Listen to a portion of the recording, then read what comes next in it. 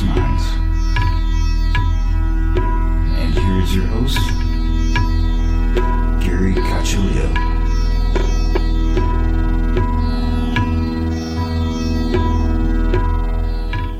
Welcome everyone to another episode of Everything Imaginable. I am your host, Gary Cacciolillo. And before we get started, I want to thank everybody for listening and also thank the contributors to my show, who are executive producers Candace Sanderson, author of The Reluctant Messenger, and Ms. Aida, psychic and author of Hoodoo Justice Magic, binaural production engineer Damian Keller, author of Sounds Good, Sounds Great, monthly co-host Jared Murphy, author of It's Not Aliens, It's Worse, It's Us, and Kat Baldwin, author of The Forgiveness Workshop, and this show is being sponsored by Tarot by Ginger at tarotbyginger.com. If you are interested in contributing to this show, go to my website, everythingimaginable2020.com, and you'll find everything you need there. And now, without further ado, our guest for today is the legendary Rob Shelsky. How are you doing? Not so sure about legendary, maybe infamous. By the way, are you aware that your sound completely faded out very slowly during your introduction? Yes. And then faded back in? Oh, yes. You are? I enjoy that very much. Oh, okay. And the other thing is, it does not show up on the recording. It's just, I need a new digital recorder. Oh, is that what it is? Okay. All right. Yeah, I could use one of those as well. Yes. So, what are we going to talk about today? So, I've been thinking, what timeline are we actually living on? And can I change my timeline by using my mind? Okay, you're talking about like jumping from one quantum reality to another. Absolutely. Although I'm not sure if I'm happy in this reality, and I might want to switch to another one. Yeah, well, most people aren't happy in this reality right now. Can you get me to a reality where the gas prices are lower? No, but I might get to the one where they're higher. I don't know. You do know that there is someone out there who is selling CDs on how to quantum jump.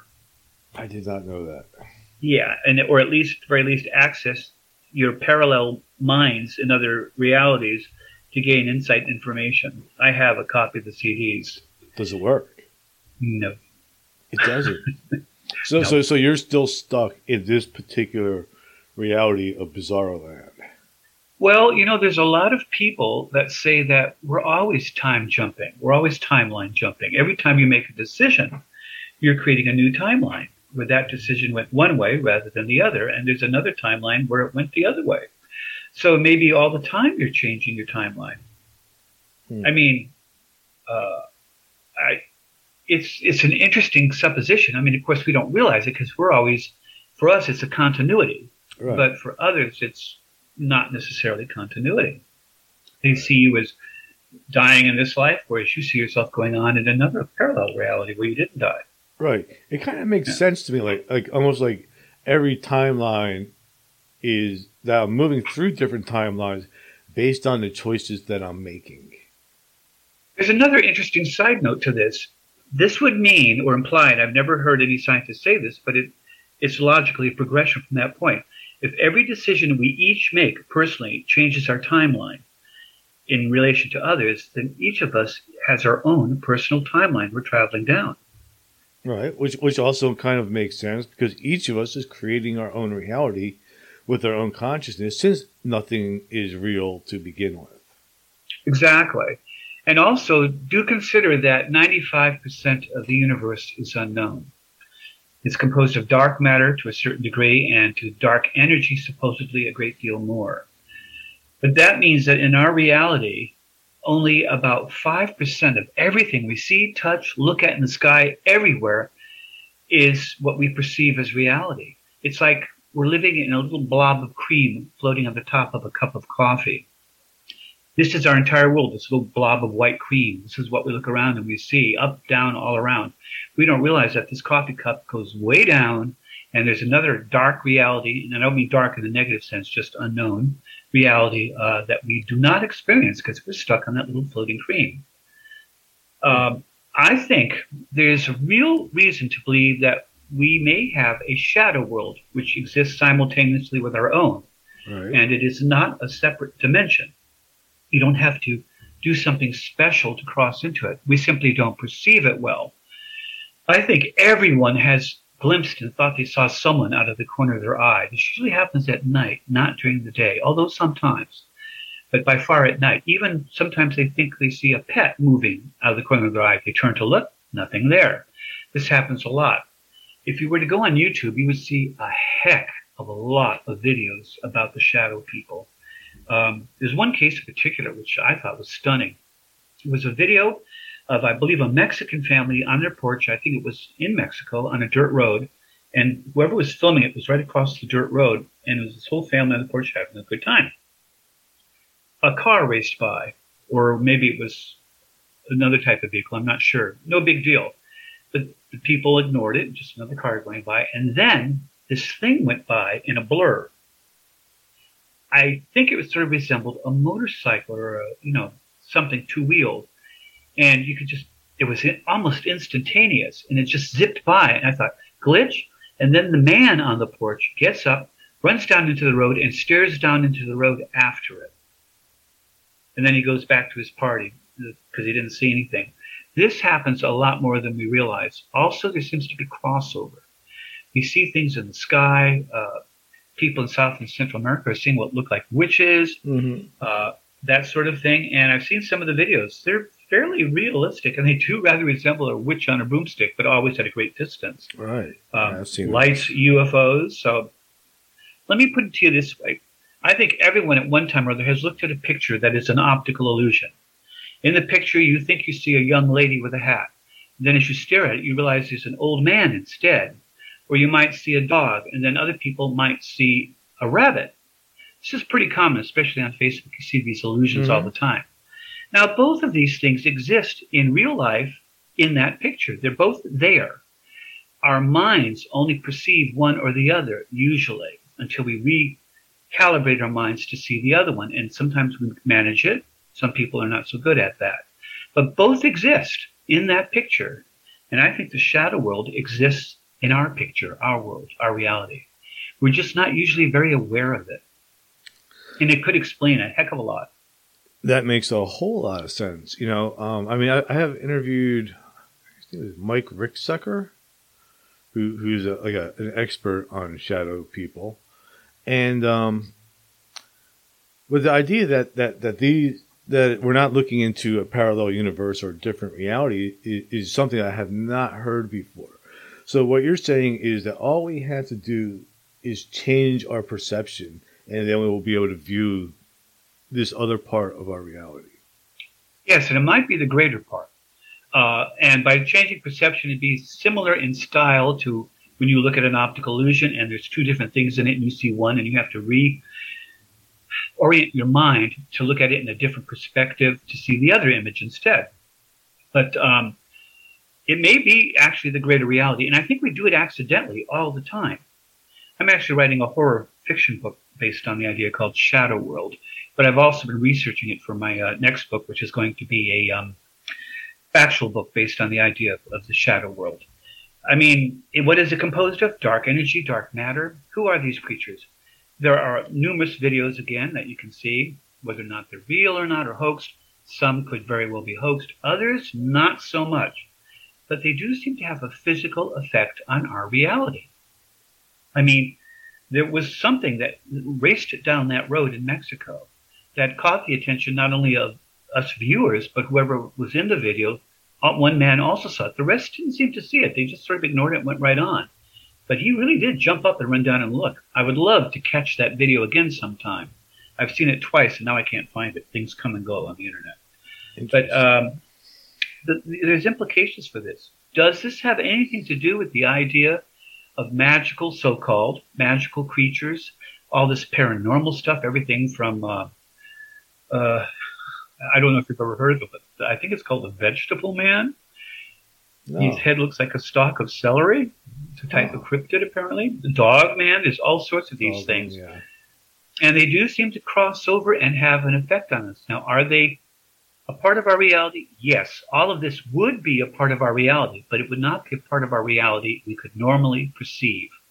And by the way, it seems to come out in darkness quite a bit, more than in daylight, although sometimes in daylight too. But so the trick here is how do we do it? Do we even want to do it? What are the repercussions and what conclusions can we draw from it? That's always the hard part. It's like UFOs. For 70-something years, the government denied UFOs existed at all. Now they finally admitted they exist. So we go to the next step. Okay, then what are they? Who are they? And why are they here? Are the next logical questions. Do they present a clear and present danger? So do you think that things like UFOs or people who are able to view into the shadow which is like, existing alongside of us, not separate from us, that people that are able to perceive it are people that are willing to perceive it, and the people that are not willing to do that do not perceive it? I think that one's predisposition mentally does have an effect on what one sees, just as one's predispositions for looking at an optical illusion in a picture affects what you perceive. I think some people do it accidentally. Let me ask you a question. Have you ever caught a glimpse of something out of the corner of your eyes that moved and then you turned to look really quickly and nothing was there? Oh, of course. Absolutely. Not just outside where it might have been a car or a dog, but inside your house as well? Yes. Yeah, I think almost everybody has. Maybe this is just a physical aberration that we all experience together, and maybe it's not. Maybe it's something else. Yeah, I had an experience once. It was a daytime experience, but we were at my brother's house, and he had like screen doors on both sides of his house. And we were sitting there. It was like a family gathering, and me and my grandmother were sitting next to each other, and we both saw like this ball of energy just come in one door, go through the house, and out the other door. We're both like, "Wow, what is that?" And nobody else saw it though, and we were all in the same room. They didn't see it at all? No. So probably it was not ball lightning in that case. Right. The other people were looking at it and didn't see it. Exactly. So again, it's a matter of perception. Could it have been an orb of a dead person, you think? I had no idea what it could have been. I mean, it was very fast. It was very bright. To me, it was obvious, and my grandmother was obvious. We were both like, it was like we had to dodge it, but nobody else saw it. I'm guessing you have some kind of theory or hypothesis about what it might have been, though. Yeah, I mean, I think it was probably some type of consciousness that came out of a portal, moved through that area of space at that particular time, and we perceived it, and the other people didn't. And maybe we perceived it because we were possibly more open to those type of possibilities, because my grandmother was a very open person like me. Okay. Now, the thing to remember here is these things may be an integral part of our own reality. For instance, our galaxy stays together pretty well. Theoretically, the center of the galaxy should rotate faster around the central black hole than the outer edges. They should be going slower, according to everything we know about gravity. Mm-hmm. But they don't. The outer stars, the very edge of the galaxy, spin around just as fast as the center stars do. They don't lag behind. Now, that means that something's missing. That missing would be dark matter. Now, that means that dark matter is a reality. It is in our universe, and it is affecting our entire galaxy. But we can't see it. We can't feel it. We can't taste it or touch it. And we're having a heck of time trying to discern what it is for that reason. But it's there, and it's affecting us. So everything that we call the paranormal may simply be the other side of our own reality, the part we don't perceive. Any more than when a fish in the ocean looks upward, it doesn't see the sky. It sees the reflection of the surface of the water back at it, a silver reflection of itself. It doesn't know what's beyond that barrier. It's all there. It just can't perceive it. And I think that's what we're dealing with here. And I guess some people may be more open to it and some people may not be. How much of it is a mental thing? How much of it is a ability to perceive it physically? I'm not sure. There definitely seems to be something going on there.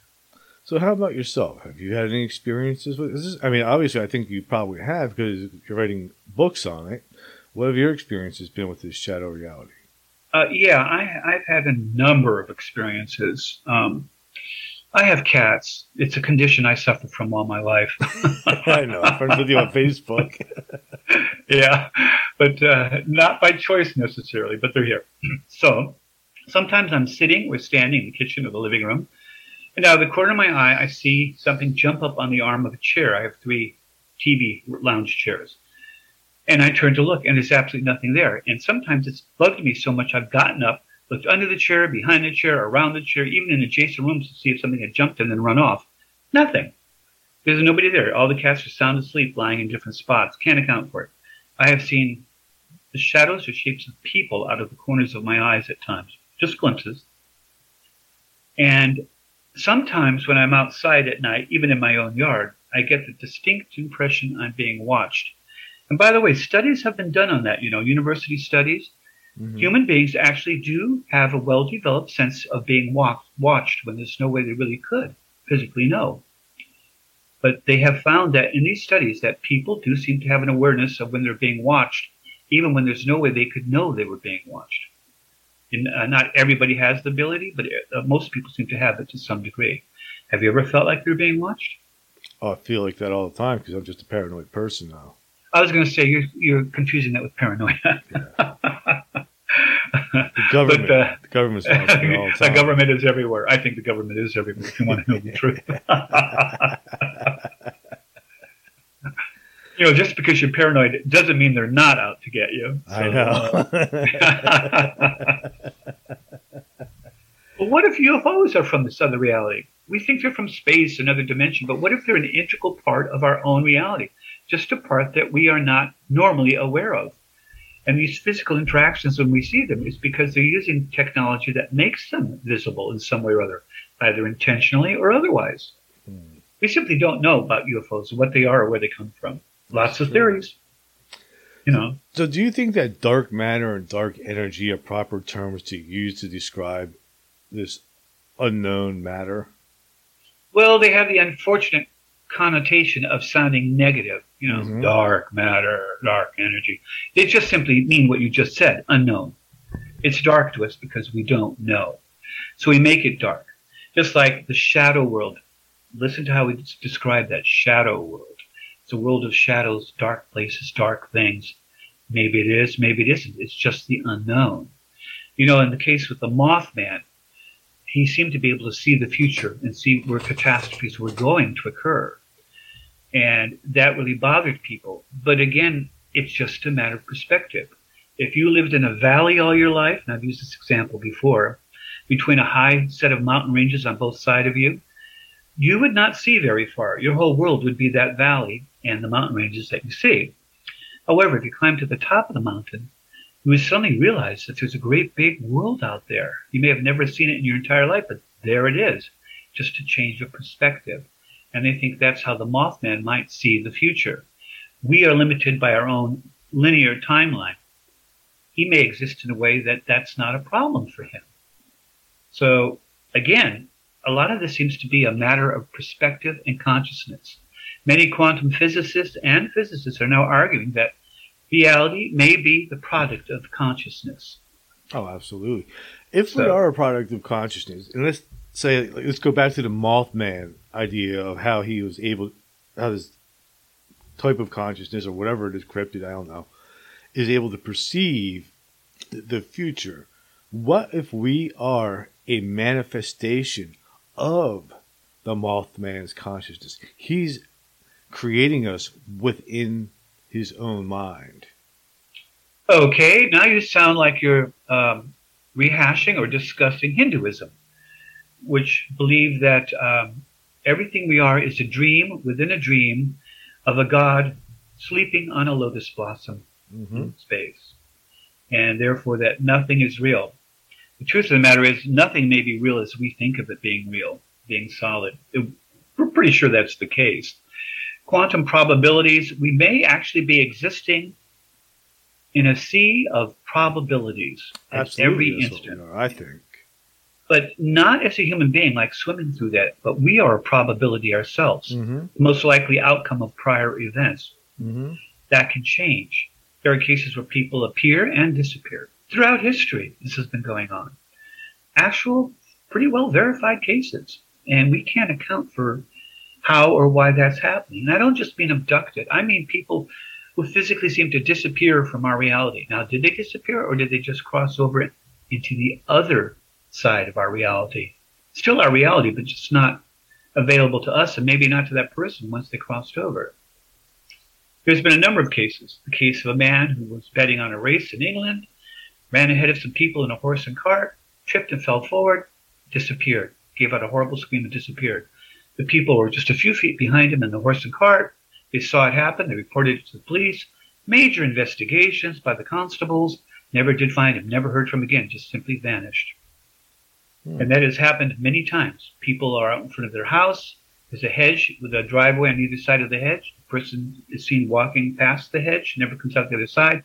People run out to see where the person went. Like, did they go straight away from the house, across the field? Nothing. Happens a lot more than we realize. And people also appear, not just in other places, but sometimes apparently in other times as well. So reality, time, and everything. Now I know we're getting very metaphysical. May be constructs. They may be illusions. If you are a probability swimming in a sea of probabilities, maybe the way you view it is the only way that you can logically view it as a physical thing around you because you're part and parcel of the whole program. I use this example a lot. If you're a ghost and you're living in a ghost world with other ghosts, it probably seems quite real to you. Everything would seem perfectly not solid and normal. You could no more walk through another ghost than another ghost could walk through you. So I think this might be true of our reality as well. It seems to be a consensus reality to a very large extent. We all seem to be agreeing that this should be reality. But does that always hold up? I'm not so sure at all. Interesting. If people disappear from this reality, when they enter another reality, do you think that you would be aware of it, or do you think you just pop into a different timeline, or things are just different based on a single decision? Well, again, I'm not so sure it's another reality, but just maybe an unseen part of our own reality. Just as you're in that, floating in that creamer on the top of a cup of coffee. Mm-hmm. That's your reality as far as you know. But I mean, it isn't all of reality. But as far as timelines go, if we are making decisions that switch our timelines all the time, and everyone else is doing the same thing, that could account for a lot of it, and you wouldn't be aware of it any more than you're aware that you just reached for a cup of coffee and or maybe didn't. To you, it's just a continuity of your own reality. And I think that's because reality is not nearly as substantive as we think it is. I think reality is probably much more malleable and probably much more flexible. And maybe even our very concept of reality is simply way off the charts. It's just maybe terribly wrong. If that is the case, that how can we use that to our advantage? I mean, like, like all that stuff about law of attraction and manifesting and all of that. Do you buy into that? Do you think we would be able to choose our probabilities or limit it to probabilities that we're going to head towards? I have tried very often with doing positive affirmations, especially younger in my life, and I thought it often brought good results. But as you get older, you realize that positive affirmations may or may not be working in reality. And also, if it's a consensus reality, it isn't just what you choose or want, it's what other people choose and want around you. If you walk into a grocery store and some idiot starts blasting with a gun and you die, you're dead. And you didn't create that reality, other than the sense that you made the choices that brought you to that point in time and space where that occurred. Do we make the choices? Are we where we should be because of those choices? I'm not sure it's where we should be, but it is where we are. If you get hit at an intersection by a car crossing the road, you made all those choices that led you up to that intersection at that point in time and space. Now, did you know the consequences of it? No, but then we rarely seem to know the consequences of our choices. Hmm. Do you think that so again the collective reality, where like say that's what it is. This is the result of a group of consciousness agreeing on certain rules and certain constructs and decisions being made. Then we would all have to agree to change the reality. Therefore, one person trying to use their consciousness to manipulate their own reality is not going to work. That we have to get other people to agree with it. It may work to some extent, and it may be different with different people as to how much it can work. They have done studies in the internet, and they did quite an intensive study on how people felt about things and how it seemed to change reality accordingly, or if it could even. And they found that when enough people were found to be in the same node as having the same feelings about something, it often changed that situation quite a bit. It may be that you called it a collective reality, which is good, but I think consensus reality is better because it's what we all agree is reality.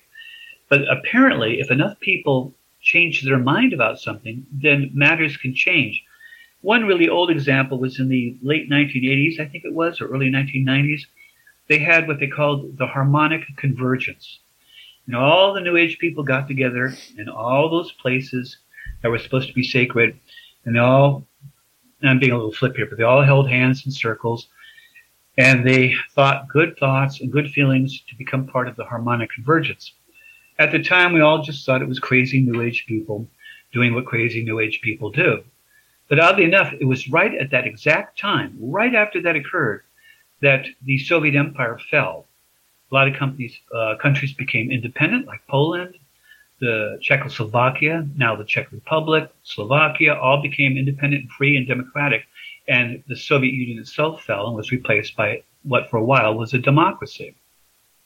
So that could just be a crazy coincidence, or it could be the result of masses of people, and it was all around the planet people were doing this, that it could have been the result of a consensus to alter the future for the good.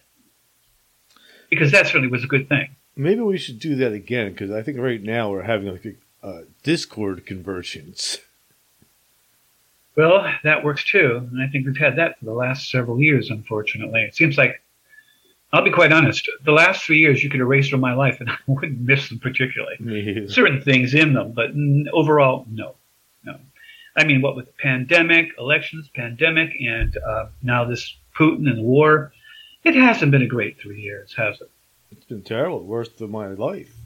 Yeah, supply line. I mean, I never thought in my entire life that the Soviet Union would fall. I was born into it, grew up with it, and then suddenly collapsed. And I thought, wow, this is fantastic. I can breathe without worrying about nuclear bombs or dreaming about them in nightmares. And then all of a sudden, the last few years, things have just gone crazy. And are we wishing this on ourselves? I mean, all the movies I see anymore that are science fiction, 90% of them are apocalyptic in nature. The far right has become very apocalyptic in nature. People have no sense of trust in their government whatsoever. Whether you're a Democrat or Republican, the amount of trust in our government is at an all-time low. It's bottomed out with regard to even Congress, the Supreme Court. We have lost faith in the very institutions we created. And I think unless we change our perspective or our mindset, it's not going to get better. I think when you expect the worst, you might just get the worst. Do you think this is a manipulation by the media and by forces or whatever it is that's behind the media? I mean, I don't know. I think the media is highly overrated as far as the power people give it. It has one great power, and that's as an echo chamber. Whatever people suddenly seize on, the media will expand on and explode on and keep reporting on because that's what's popular at the given moment. Whether it's the Ukraine, whether it was President Trump, whether it is the supply chain problems, whether it is the breakdown of the Soviet Union, whatever. It first comes to light these days on social media, and then the media attaches onto that and expands on that and multiplies it. It's a multiplier effect. But the media, I don't think the media is great at creating anything in that respect, but it certainly is great on capitalizing on these things. So it's just a mirror. Yes, a magnifying mirror, if you will. I mean, because whatever we think, say, or do, it magnifies tenfold.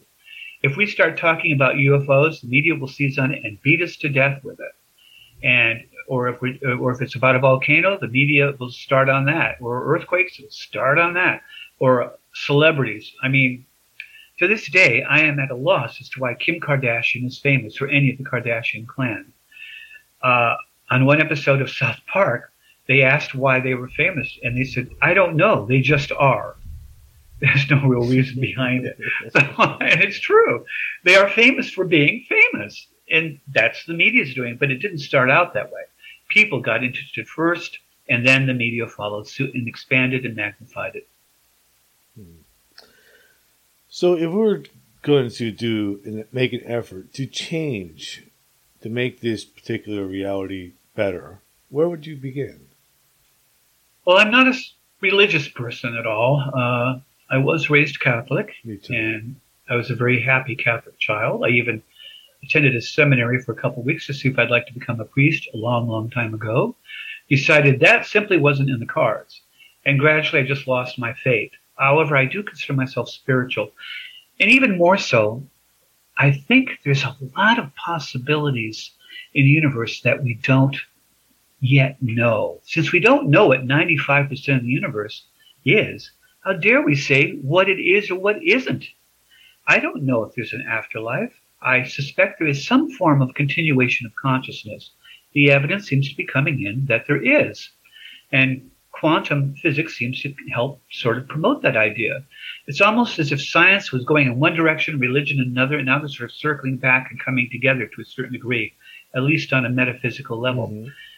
If reality is subject to consciousness, which all the physicists now say is true with regard to the split screen experiment, that if you look at it, it behaves one way. If you don't observe it, it behaves another.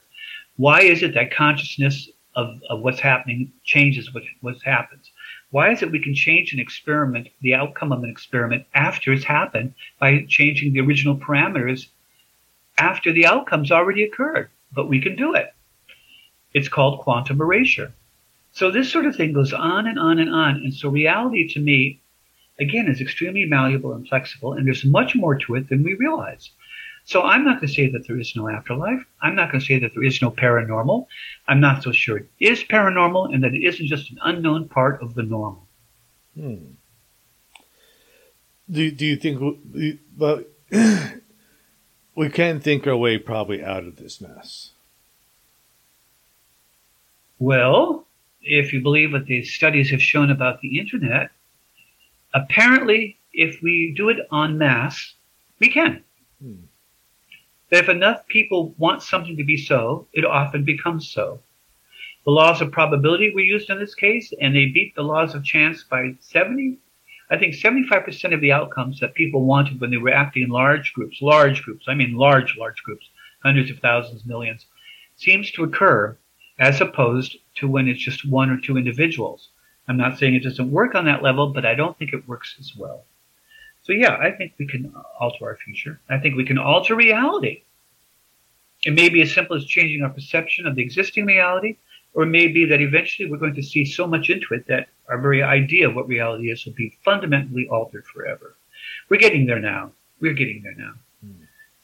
There are all sorts of scientific concepts that seem to rely on multiple universes, parallel universes, probabilities, all sorts of things. Studies have shown that people, here's a good one.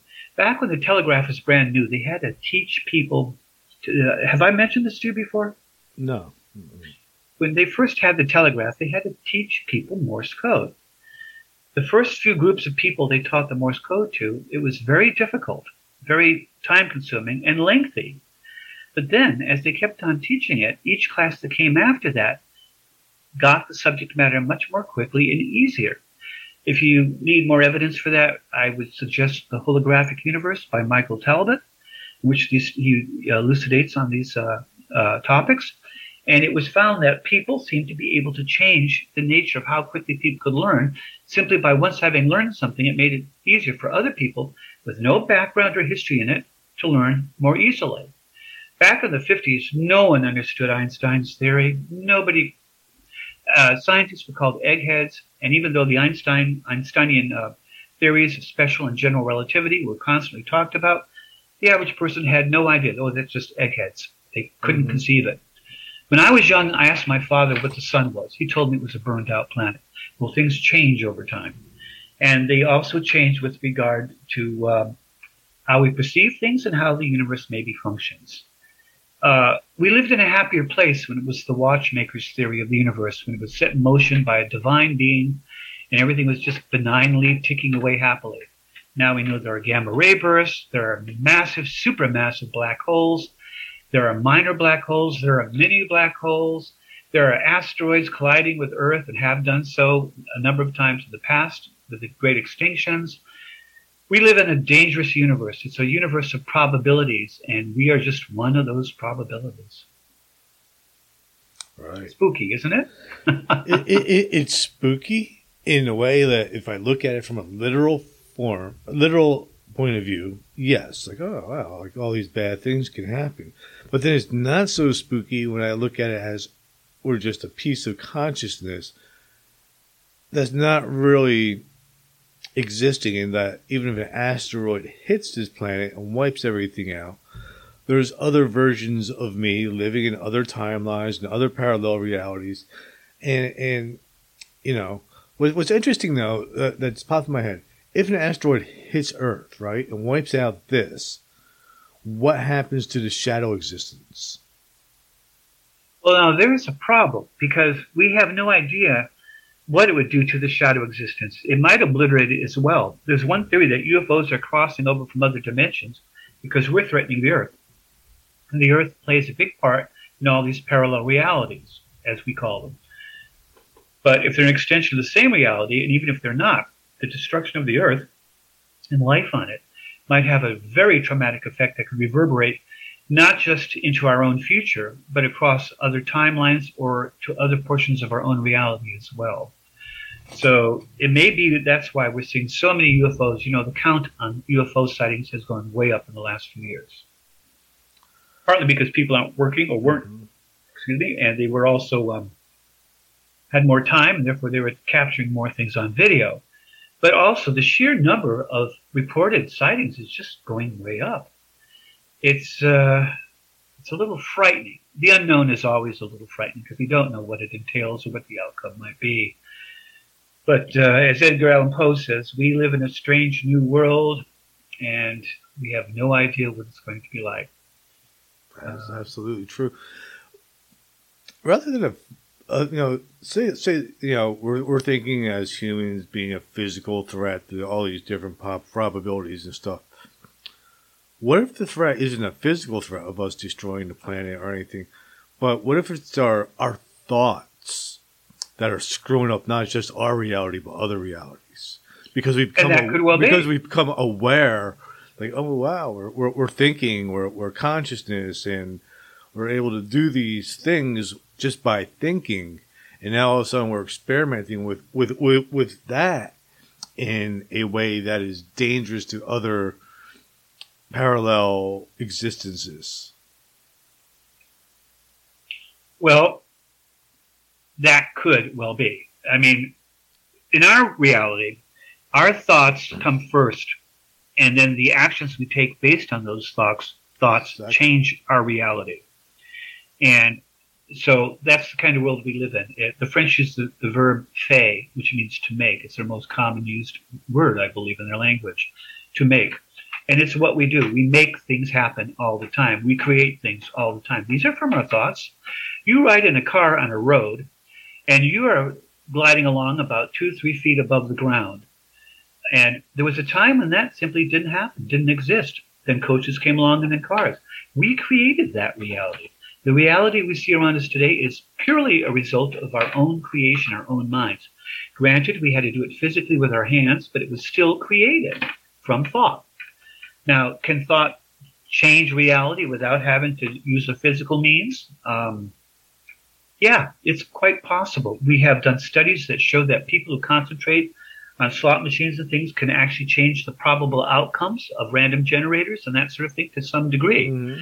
Usually it's not a great degree, but it has consistently been above the law of averages for some of those people participating.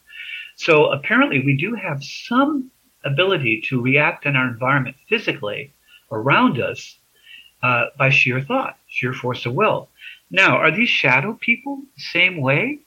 Are they, when we see a ghost move a chair, rock a chair, all sorts of them on YouTube, you can look them up. Some are obviously hoaxes, some are not so hard to discern, some really do look legitimate. But if what we perceive as ghosts moving objects in our reality, are they really ghosts? Or are they other consciousness types of creatures that exist that we simply aren't aware of that sometimes can interact with our reality on a physical level? What about the mythology of the human race? Every tribe and nation on Earth throughout history has had a mythology of small beings, of goblins, of pixies, of fairies, leprechauns, call them what you will. They're very much alike in how they perceive these things. Were they really perceiving something, or was it just vivid imaginations? I kind of think that most of these things have to have some basis in reality. That it isn't just entirely people's imaginations and inventive storytellers. Because it's too widespread, too worldwide, and simply too endemic in the human species to have these things. Now, do we create gods of fire or lightning? Yes, we do. But haven't you ever wondered why in almost every culture in the world these gods exist in the skies? In some cultures they exist underground, and some gods do exist in the ground. We have Hades, we have Pluto. But it's often the fact that they seem to be creatures of the sky, and that they will on occasion interact with human beings. Is this our verbal history telling us that there are beings or creatures that can interact with us, and they may be a part of our reality, and we just don't usually see them? Are we becoming more attuned to it, and is that why people are seeing more UFOs than they used to? The ridicule is far less. The government has basically put their seal of approval on the idea that these things do exist. They don't know what they are. They don't want to say they're extraterrestrial, and probably are not, quote unquote. And yet they exhibit sciences that we don't seem to have a handle on. And I'm pretty sure if America doesn't have a handle on it, then neither does Russia or China, because they're certainly not more advanced than we are when it comes to technology. In America, we came up with a transistor, we came up with a microchip, and all this sort of thing. So we've always been a people in the forerunner of technology. That's not to say other countries aren't either, like Japan, China, and not quite so much Russia. Russia is very good at trying to steal what other countries learn. They're very good at that. They even stole our microchip, and when we found one of them that they had made, it even had the signature of the programmer on the chip. They were so afraid not to copy it exactly, they even copied the signature, this microscopic signature chiseled on the chip. So that gives you an idea. But yeah, we exist in a reality that we don't know a great deal about. And we're still probing, and we're still trying to learn. Now, can you just sit there and fantasize up an ice cream cone? Probably not. Could you? Potentially. Yes, there is a very, very slight chance, a very, very small probability that you could. But it exists. And if it exists, that means in some reality, you've been able to do it. Can you walk through a wall? Should be able to. You can. But the probabilities of you doing it are so small, almost infinitesimally small, that normally you would never be able to do it. But given enough time and enough repetition, maybe 1 trillion years or so, you could probably do it. Or, if luck was in your favor, you might do it the first time right away. This we know because there is a small probability that you can do it, that the rules of nuclear force break down for an instant and you could pass through a wall.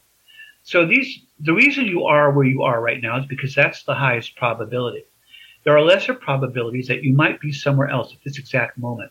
One of them is that you could be in the vacuum of space. And maybe that's what happens to people who disappear. Maybe they're simply popping into another point in space-time. And it may not always be a good thing. the UFO thing, like last time we talked, you were preparing to go speak at a MUFON event. How does MUFON and some of the UFO community approach this? Like, how do they take this information? Are they open to it? Do they incorporate it into how they're researching UFO phenomena, or they disregard the idea that UFOs might be popping from timelines, from other realities, from a shadow reality that's part of ours? What is their take? I think that, gosh darn it, my phone went off. Sorry. I'm getting an awful lot of spam calls, and I'm blocking them like crazy. It still happens. I hope you can edit that out of this if you need to. But MUFON still is researching UFOs the same way. They still have their field investigators and their state directors, and they're assigned to go out and investigate reports of UFOs, UFO-like phenomena, whatever. Some of it's pretty wild, some of it's not. Some of it seems quite rational. But the flip side is, whereas I believe MUFON used to be very hardcore science about it all, they have had a change in their controlling powers, their directors. And I don't know about right now, but a couple of years ago, they had assigned a director to their board who believed that she was trans-channeling, like, I think a 60,000-year-old alien who was long dead, but she was still able to be in touch with them. That bothers me. I am open to anything, and I would hope MUFON is too. But if you can't show me evidence other than the person saying, yes, I say it's so, so it must be so, I don't buy it. The basic rule of the scientific method is it must be a repeatable experiment that other people can do to prove that it's actually true. Anyone can say anything, and a lot of people do, and sometimes they're telling the truth, and quite often they are not. Or they are under delusions of something or other, or they just misinterpreted something they saw. But we can't take it for fact unless we can repeat the experiment or find evidence that what they said was true in some way. So is she in contact with an ancient alien who's been long dead from some other place or time? I don't know. And frankly, I don't care unless she can prove to me that she is. Because I cannot incorporate that into my worldview because there simply isn't any evidence whatsoever to support it. Now, I'm pretty open-minded, and I'm willing to consider lots of topics and subjects, including shadow people and the idea of a shadow world, because there seems to be some evidence, however scant sometimes, that this might be the case. Therefore, I can consider it. But if you told me that we all lived in castles in the clouds, and we ate candy floss, and we sang hymns of praise, unless you can prove that to me in some way, give me some evidence, no, I don't buy it. If we're living in a world of probability, would that mean that this is nothing more than some type of complex mathematical equation? It's almost like it reminds me of like zip files. It's like an algorithm that just compresses all this data into a file to make it smaller, and then when you go to unpack it, you're unleashing all these different probabilities. Well, a lot of scientists say that the universe is based strictly on mathematics. And some scientists are actually now saying, no, that's wrong. The universe is mathematics. It's not just based on it, that it is mathematics. That everything you see, do, touch, taste, and smell, the stars in the sky, the rocks on the ground, are all simply mathematics. In which case, now we're getting into what might be, if that's the case, then we might either be in some massive program started by some benign being, or some scientists think no creator was necessary. The program is just running. How it started, they don't say. They don't care, but they don't think a creator was necessary for this particular program. Others say we're in a simulation, and there is some evidence to support that. So, I mean, real evidence. I mean, there's correction code in string theory. Correction code, and I've mentioned this before on occasion, is a code that is used by search engines such as Yahoo and Google, same code, to correct errors in the transmission of data so that the data isn't corrupted and received in a corrupted way. Basically, test the incoming data 3 times over to make sure that it's correct. That same exact code is in string theory. It's there. Why would one of the basic theories of the universe need correction code in it? Because it's a program that was created. Exactly. And if it was a program that was created, then are we a simulation? Are we running a program? I don't know. Like I find it difficult to believe that we are part of some type of algorithm that's been created inside an actual device. Like we're part of a video game. That may not be in a device as we see it. It may not be in a device you're picturing a mechanical computer type of thing. Exactly. I think I do lean towards something organic. And one of the things that makes me lean towards like this idea is for there to be nothing, there has to be something. So therefore, mathematically, when there's a zero, there has to be all the other probabilities, which kind of goes to that Buddhist concept of emptiness or nothingness. Well, there's one scientist who thinks we might be living in a quantum dream. If you'd like more information on it, you can look it up on YouTube. He believes that there may be no reality as we know it at all, that it's what you can call it a dream, a Hindu dream of someone sleeping on a lotus, or the Buddhist idea of nothingness, of reaching a perfect state of nirvana, or it could be computer programming running on some advanced computer in the future, or it could be that the universe itself is a computer program, that the thing itself is a self-running program that exists in its own right, independent of any creator or programmer. Did it spontaneously come into existence? A lot of scientists think so, with the Big Bang Theory. It's the number one theory right now. Or is it a cyclical universe that keeps expanding, contracting like a heartbeat? That's another big thing. We're not sure about that. And dark energy seems to preclude that because we're not only expanding, but we're expanding faster and faster. Eventually, there should be the great rip where even molecules and atoms are torn apart. But that's if it were to continue. We don't know if it will continue. We just are in a tiny slice of reality and in space-time, and we can sort of check what's come before and kind of prognosticate, to a certain degree, what comes next. But there are no absolutes and certainly no real probabilities we can assign to these things. We simply don't know enough. We don't know enough about our own reality to describe it accurately. And if the quantum world is what all the scientists are saying it seems to be, all bets are off. All bets are off. Does consciousness create a quantum reality, or does quantum reality create consciousness? I don't know. I have no idea what's happening. Do we exist in the mind of God, or have we created the mind of God? I don't by our know. Consciousness? I don't know. Or I typically look at it as if a human being is able to think of it, since we're not that smart, it has to be possible or happening somewhere.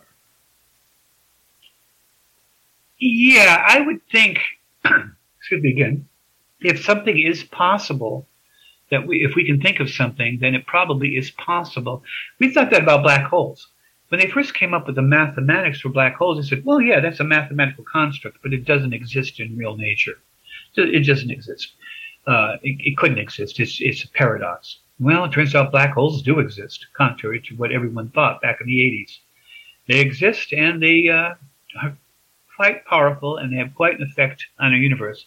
It may be that black holes are responsible for galaxies and life. It may be that we're living inside of a black hole. That's another theory. If you look at the definition of a black hole, the universe's definition is exactly the same. We live inside a bubble of space-time which we cannot escape, which apparently has some sort of event horizon. And we may be three-dimensional holographs projected from a two-dimensional surface. Bingo, the exact definition of a black hole in layman's terms. Interesting. Yeah, I believe that all probabilities, especially like the ones that we're able to think of, have to be true in some level or some form. You seem to be a very spiritual person. If I would be so bold, can I inquire if you do believe in any kind of creator?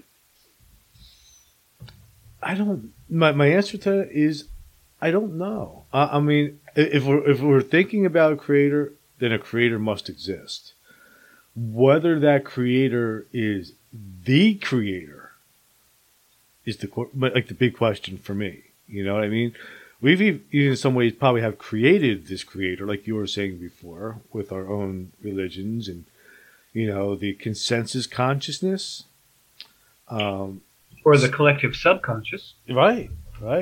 So therefore, yes, on that particular level, but do I believe that there's something dictating rules, lashing out punishments and stuff like that? No.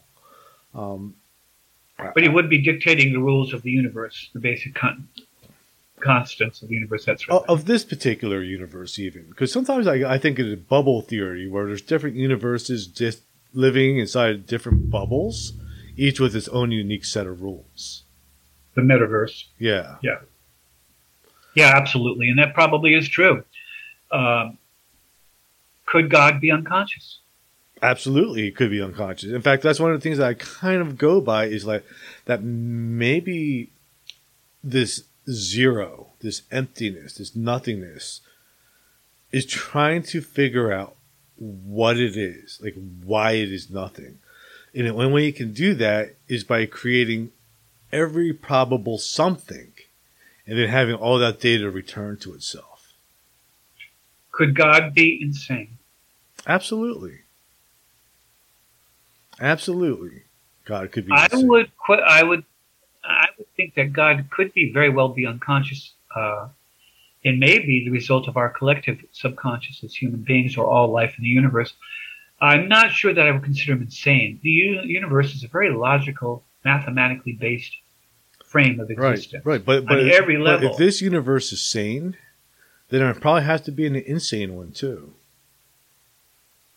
Well, yeah. You thought of it. You thought of this idea that there could be this insane, that God could be insane. So therefore, if we're able to conceive of that, it probably exists somewhere. You remind me of a golden age science fiction short story where a reporter was talking to some friends in a bar, and he said they were talking about weird experiences, and he said, I was writing a book and I was creating this universe, this world that was half barbaric and primitive and half technologically advanced. And he said that it got to the point where I could imagine myself existing in it and maybe even being in it. And he said, and then one day I realized that I could wish myself into it, and I did.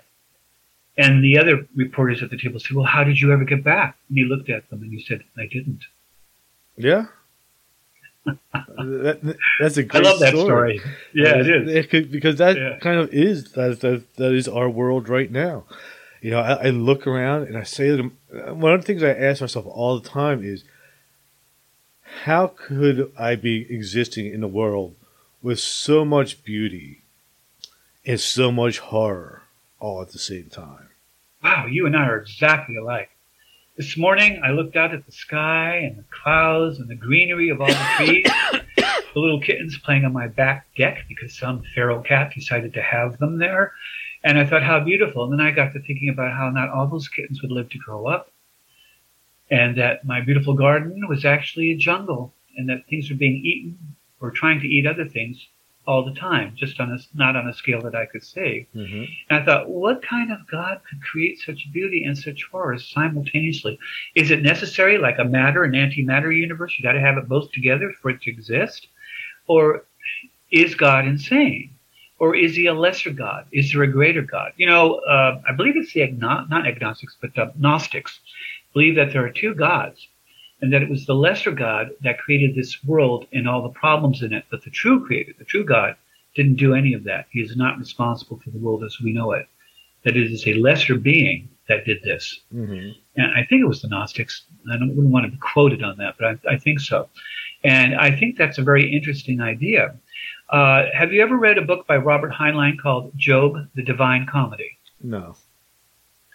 About a man who's on a cruise ship, and suddenly finds himself on a life raft and then in all sorts of different places. He's bouncing from reality to reality with a woman that was his stewardess on the ship.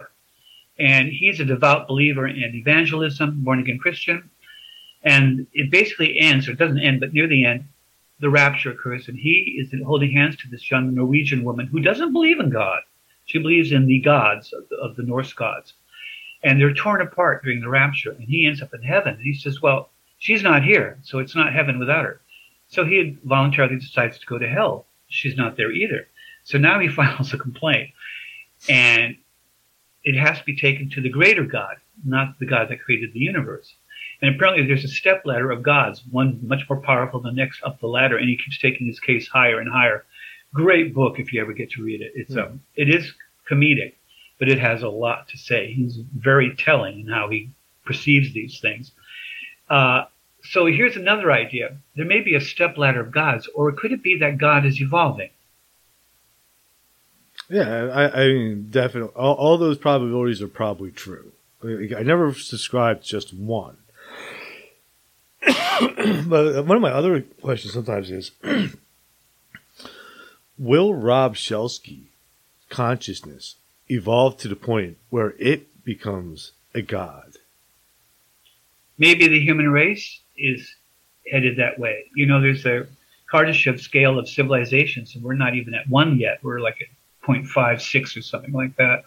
But when you finally reach the top level of the Kardashev scale, and it's been modified, you should have the power of all the energy of all the galaxies if they want to use it. And they should be able to basically do just about anything they want to, not even with a physical instrumentality. Mere thought should be able to create what they want. Is that not a godhood? And also, you would be immortal. You would live as long as you wanted to. Your consciousness could go on as long as you wanted it to. So, are we not evolving towards godhood? The universe is a tough place. Earth is a tough place. Thousands of little animals are born and plants are born.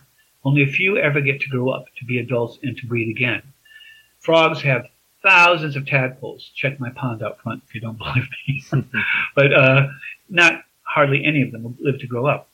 The whole Earth is like this, right up to the upper atmosphere.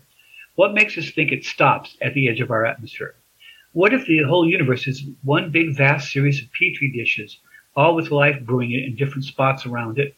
And the whole point is that for one of them, just one or two of them maybe, to evolve to godhood. And that maybe the creator or the God that existed that created all this, this is his way of raising an offspring. The universe. That makes sense to me. If you were God, what kind of universe would you create? I'm not sure it would work, but I think I'd create a universe where eating other things that are alive doesn't have to be. I would create a universe where nothing would die, unless it chose to. If it got tired of its existence and wanted to die, it would die. And when it did, another being could then be born. But the population of anything and everything would always be stable and the same. And there would be no reason for barbarity, for theft, for greed. You might have it anyway. But I would like to see this kill or be killed, eat or be eaten universe change. And if God won't do it, I would hope that humanity at some point might have that capability to do it itself. We may be up from the mud. We may have feet of clay, but we reach for the stars. And if God won't give them to us, then we can just darn well wrest it from his hands on our own, if necessary. What other choice do we have? Are we going to sit around campfires outside of damp caves for eternity till we become extinct? Or are we going to fight for our survival and try to attain something more? That's what I think life is about, trying to attain something more. We were given this lot in life. We were given a caveman existence. We were given a horrible existence, disease, pestilence, starvation, murder, killing. It goes on all the time and continues to go on. But we're fighting it. We're getting better at it. For every 2 steps we take forward, we get one that falls back.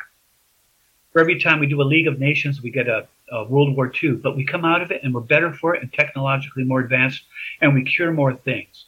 And despite the mass ignorance that so many people have today and their anti-science, and in the 50s, we weren't anti-science. We were in awe of science. Now we're anti-science, and I think it's because we're afraid. We're a scared human race, and we're afraid of what the future portends. And science plays a big part in what that might be. And it doesn't always give us good news, so we blame the messenger. We kill the messenger. The average American and this is statistically true, has a horrible ability to make informed decisions or have informed opinions. They simply don't bother. They simply feel this and they vote on that. They simply feel this and they don't like what a scientist says, so it's not true. The earth is flat. The earth's not round, whatever. And it goes on and on and on. But even so, we're getting better. We're growing. And if we can keep this up and pass the great filter stage, as some scientists call it, and survive that great barrier and get through it, we might just become gods. We might become the very first god or gods. That would be fantastic. Bit of a rant, wasn't it?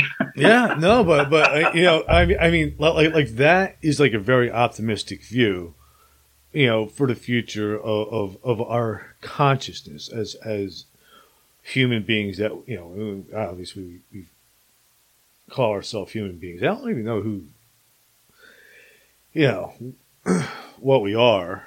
Why do we say human being? We don't say cat beings or dog beings or horse beings. We just say human being. I always wondered that. I've always wondered why we call the earth Earth. Well, we named it for the soil. Is that what it is? Sure. We've been agrarian now for thousands upon thousands of years, and we exist because of the earth, and therefore we call the earth Earth. Oh, they call it terra in Latin, but terra is Latin for earth. Interesting. Because, you know, everything else is named after gods, all the other planets and stuff. Yeah, that's true. And even the moon. We call it the moon. And it's strange because all the other satellites of other planets are moons too. But whenever we say the moon, we all know what moon we're talking about. And there's hundreds and hundreds of moons in the solar system, thousands, I think. So, but there's no mistake about that.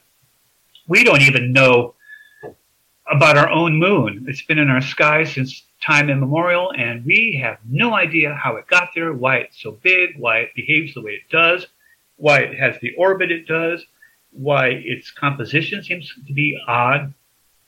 There's so much we don't know about the moon, and it's only 250,000 miles away, approximately, give or take its apogee or perigee in orbit around the Earth.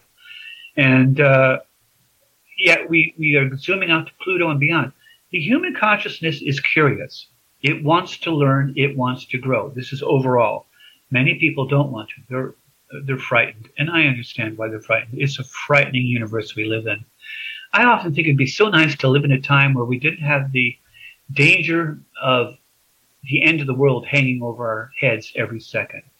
I grew up during the Cold War, and I got so tired of that, and we're living it now, and now it could be anything. And science is telling us about gamma ray bursts and black holes.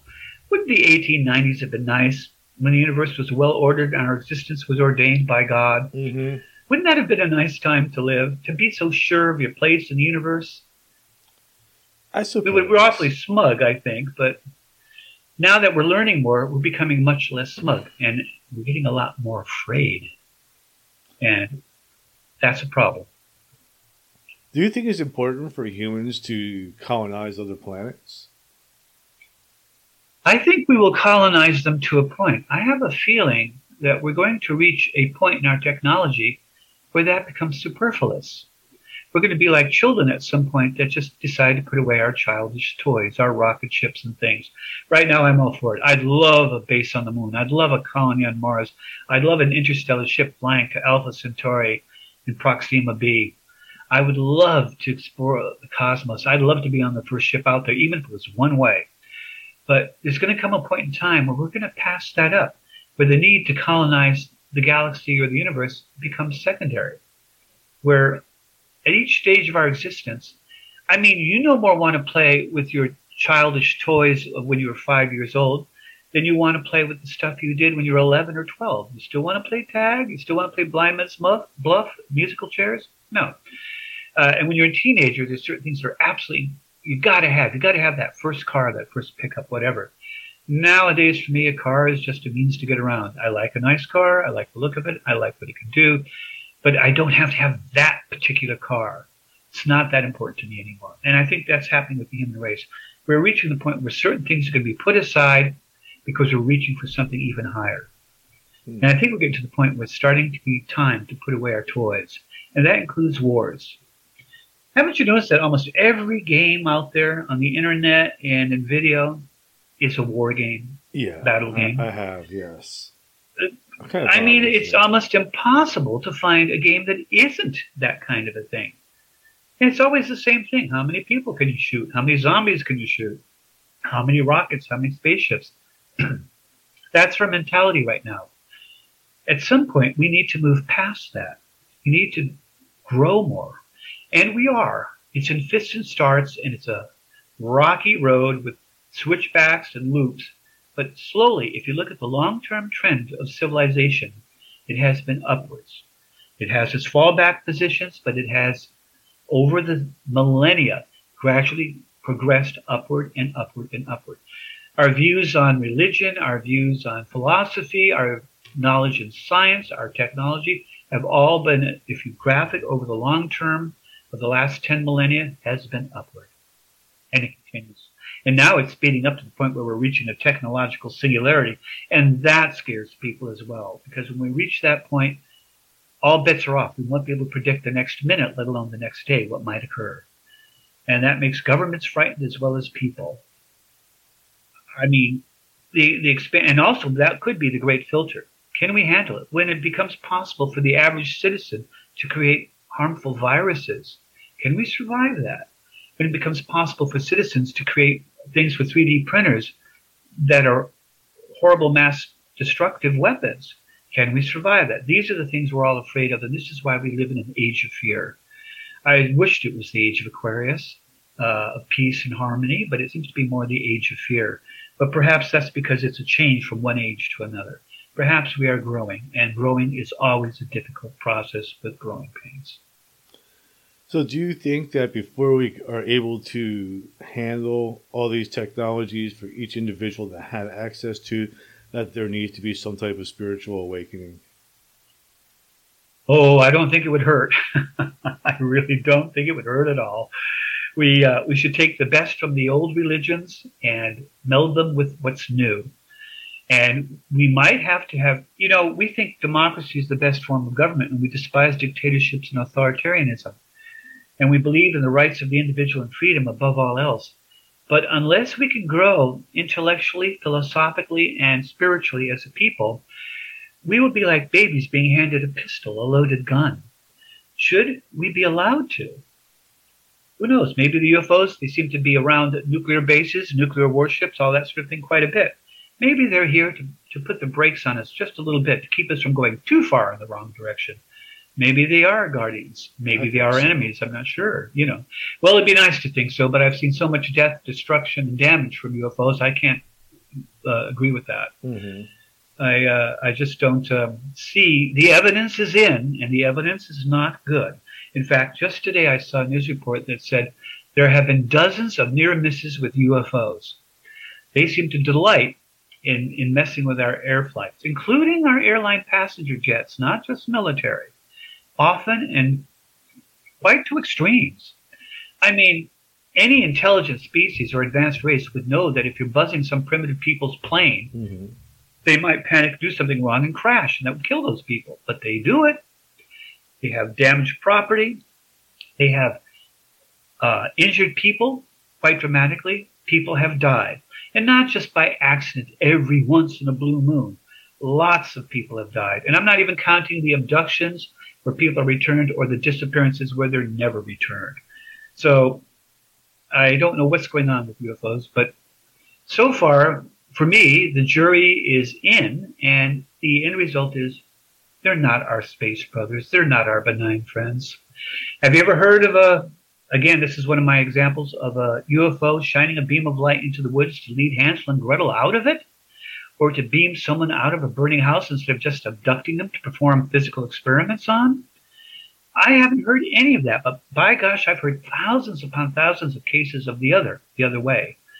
And I know these because I was a MUFON field investigator for a number of years and was actively involved. Mm-hmm. So not just the fact that for 20 to 25 years now I've been investigating it, but I've also been an actual certified field investigator. And I have to tell you, the evidence is piling high, and it's not good. So, do you think? I wish it were like you mentioned, like humans, when we're out there colonizing other planets. Like at that point, it's just us playing with a certain set of toys, and at some point, we have to put those toys away, and then evolve. Spiritually, basically, basically what I got from what you said, that these UFOs are another civilization that are still playing with their toys that haven't advanced yet, but yet there's also other beings that we maybe can put in the same category as extraterrestrials, or maybe they're angelic or whatever, that are there for our benefit. There could be. At one of my meetings, conferences in Washington, a couple women did not like my conclusions about UFOs, and they said, there are space brothers. They maybe just think of us like ants, and that's why we get stepped on once in a while. And I said, well, then, if that's the case, and we do get stepped on by aliens, then it's up to the ants to protect themselves, isn't it? Because the aliens apparently don't care one way or another. They just walk along and step on that anthill. And I said, if they are space brothers, and another one said, well, maybe they just have this hands-off policies, and there's the bad ones and the good ones, but the good ones are trying to let us evolve our own way, and they're trying to stay out of our lives and not bother us. Mm-hmm. Okay, that's fine. But why are they allowing the bad ones to interfere and bother us? Why are there so many abductions? Why are there so many reports of property damage, injuries, and deaths? Why is all this going on? Why aren't the good people at least stopping the other ones from interfering as well? Because in my attitude, if you are a good person but do nothing, then what bloody good are you? If you stand and watch someone being mugged or murdered and you could do something and don't, without necessarily risking your own life, and you don't, then you're of no help to me. So whether you're a good person or not doesn't matter. In fact, I would argue you're not a good person, because you stood idly by while violence was wrought upon another human being. It's hard to be a good person, though. Oh, none of us are perfect. I'm darn close. You are. Oh, I used to be terribly arrogant and, now I'm one of the nicest guys you want to be. No, it's a case of it doesn't help if they don't help, or at least stop the others from being unhelpful. So I count that out. You're not a good space brother if you're not lifting a finger to interfere and stop the bad guys from interfering. It's like a cop standing there watching someone get mugged. What good is the cop? Who cares? He can go on his way or not. He's not going to impact my life. Now, here's another thing. We may be putting away our toys not because we have to, but because we simply don't want to play anymore. We have reached the point where we can create our own virtual realities that are so perfect that we may be able to choose what reality we want to be uploaded to and live in. And remember, inside of a virtual reality, you're living at the speed of light, basically, because electricity travels at the speed of light. Therefore, you'd be living, and since you can't die as an upload, if you don't permit those parameters, you could live an infinity of lives virtually in the time it takes a living human being outside of a reality to blink an eye. We could create and manifest in ways that are incomparable to us now, because we would have an eternity in the blink of an eye in the space of a moment. And maybe that's what happens to advanced civilizations. They turn not inward so much as they turn outward to their own constructed realities, which they find much better. You said, Rob, what kind of universe would you like to create? And I told you, maybe we'll reach a point where we can each create our own virtual realities, or pick from a possible list of them, have our minds uploaded to them, and live inside those realities. And therefore, this reality, the nursery, will no longer be important to us. Now, could we live forever in that reality? No, eventually power failures would occur, an asteroid would hit or something. But for us, it would be an incomparably long amount of time before that would occur. And in our virtual realities, we could live maybe trillions of years? What could we learn? What could we find out? What could we learn to manipulate, control, and be in all that time in a much better reality than this feet of clay one we're in now? Interesting. If I were to create my own reality, it would be a reality that consisted of nothing but sex, drugs, and rock and roll. And there's no consequences. Well, I can't argue with that. All I can say is, when you do create that reality, I hope you allow guests. I absolutely will. Everybody's invited to the party. But yeah, I think it could reach that point. Our video games are getting more and more complex. They're getting more and more real. And virtual reality is coming along. Facebook's renamed itself as the Meta because they're talking about the metaverse. We may be coming to a new consensus of reality, and it may be our own creation. Yeah, that would be interesting. How about that? Do you think that there's the possibility that we're just going to, rather than being organic consciousness, that will become like digital consciousness instead and evolve from there? I prefer ethereal, but I think that is the way it has to go. Physical consciousness are subject to physical reality, and they die. They have lots of problems. And we say, well, some people are just plain crazy and they're evil. Not really.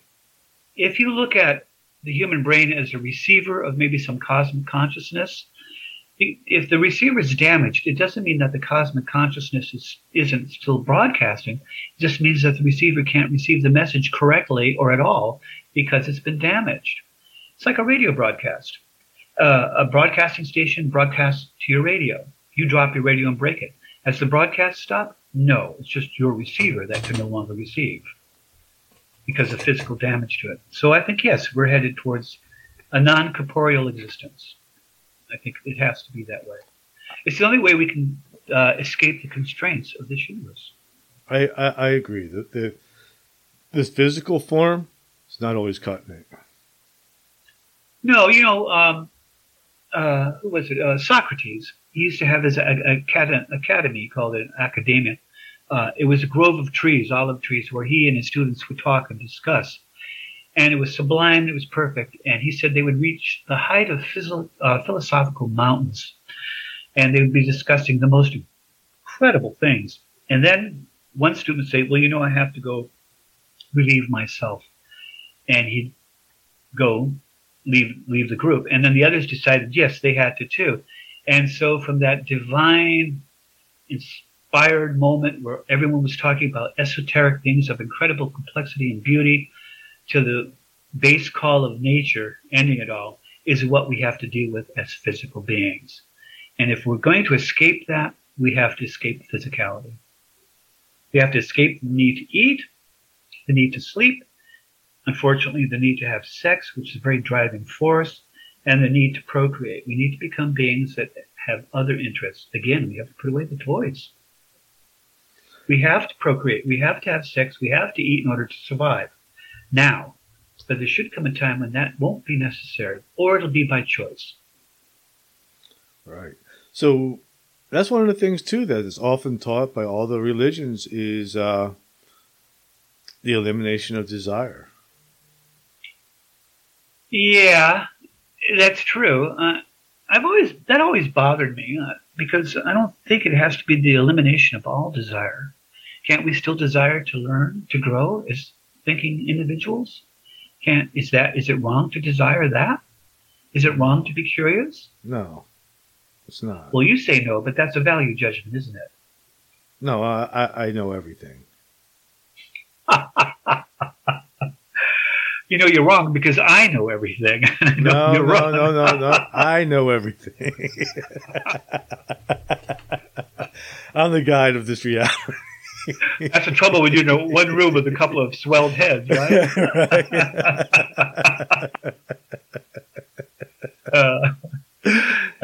That makes it funny. It does make it funny, and you need to have a sense of humor. By the way, that's another question. What is a sense of humor? Where did it come from, and why do we have it? Why do we find anything funny?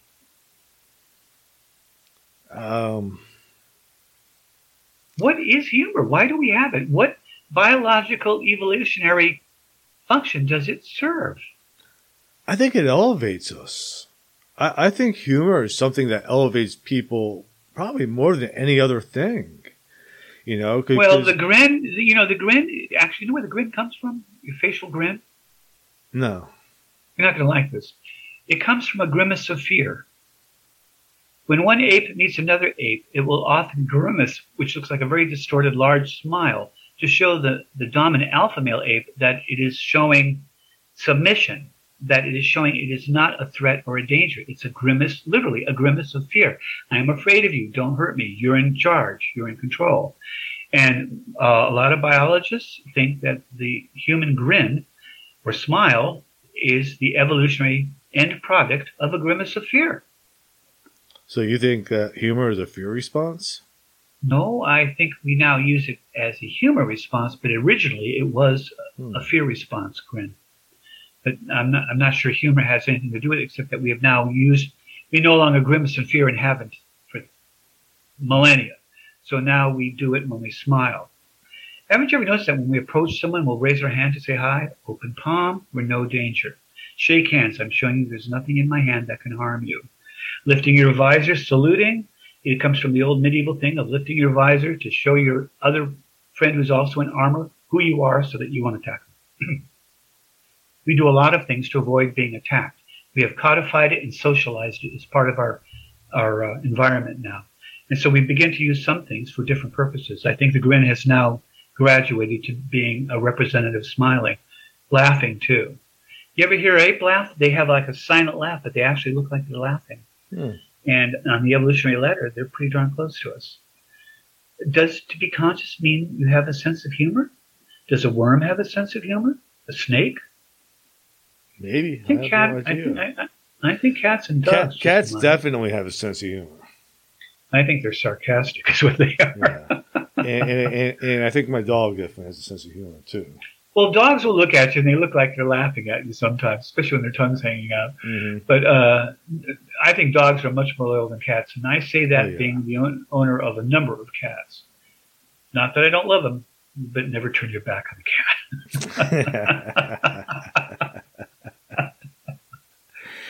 cat. Cats will end up being the true creators of reality.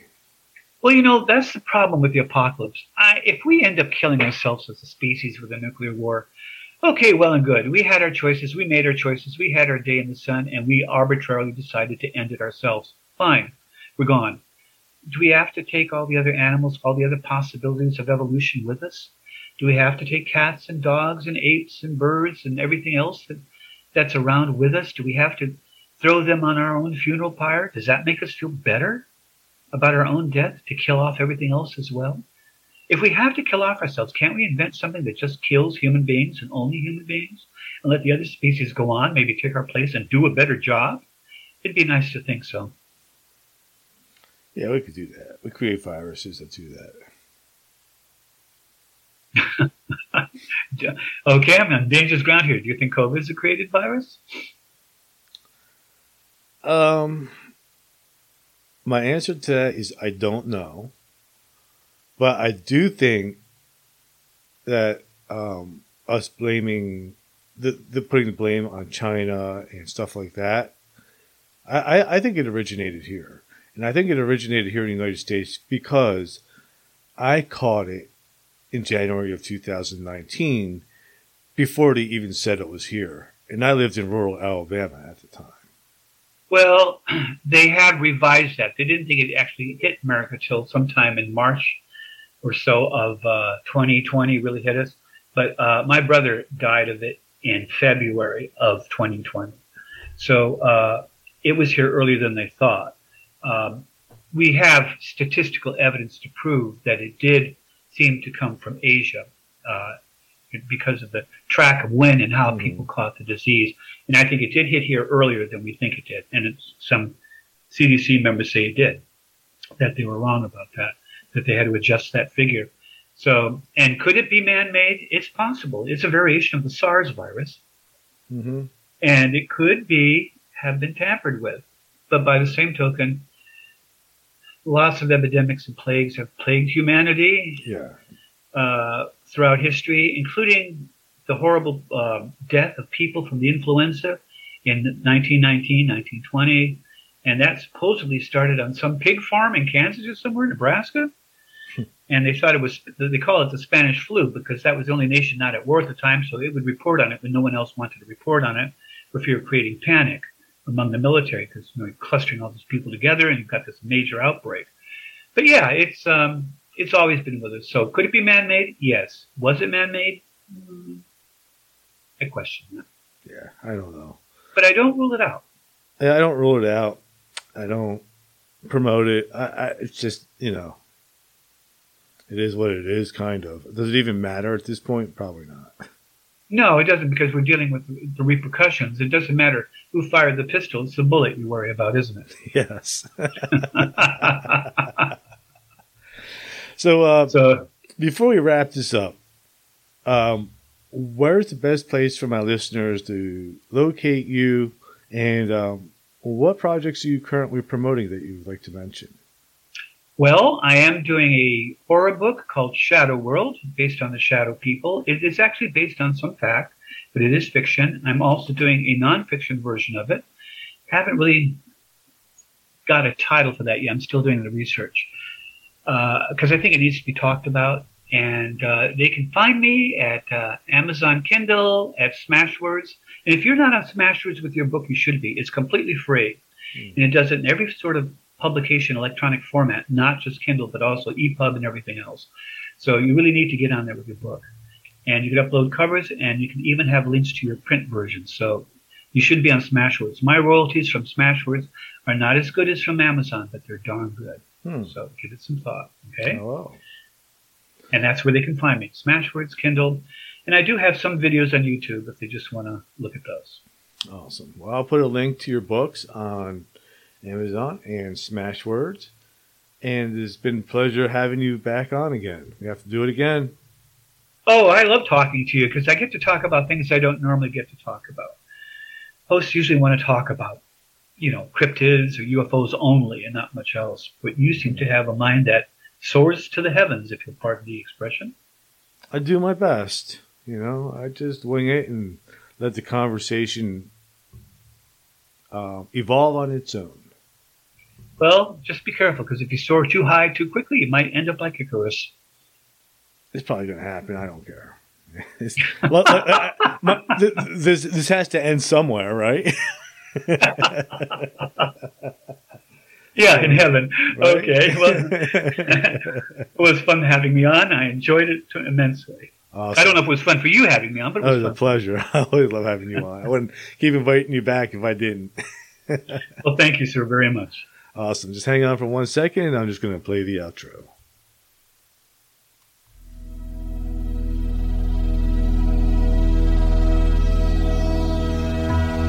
Thank you for listening to Everything Imaginable. You can reach Gary at everythingimaginable2020.com or message him at everythingimaginable2020@gmail.com. He's also on Facebook, Twitter, Instagram, and LinkedIn. You can buy t-shirts, coffee mugs, and other merchandise to support the cost of producing this podcast.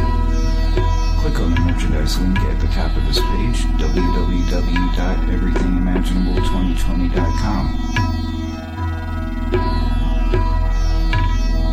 You can also buy the book Enlightenment Guaranteed.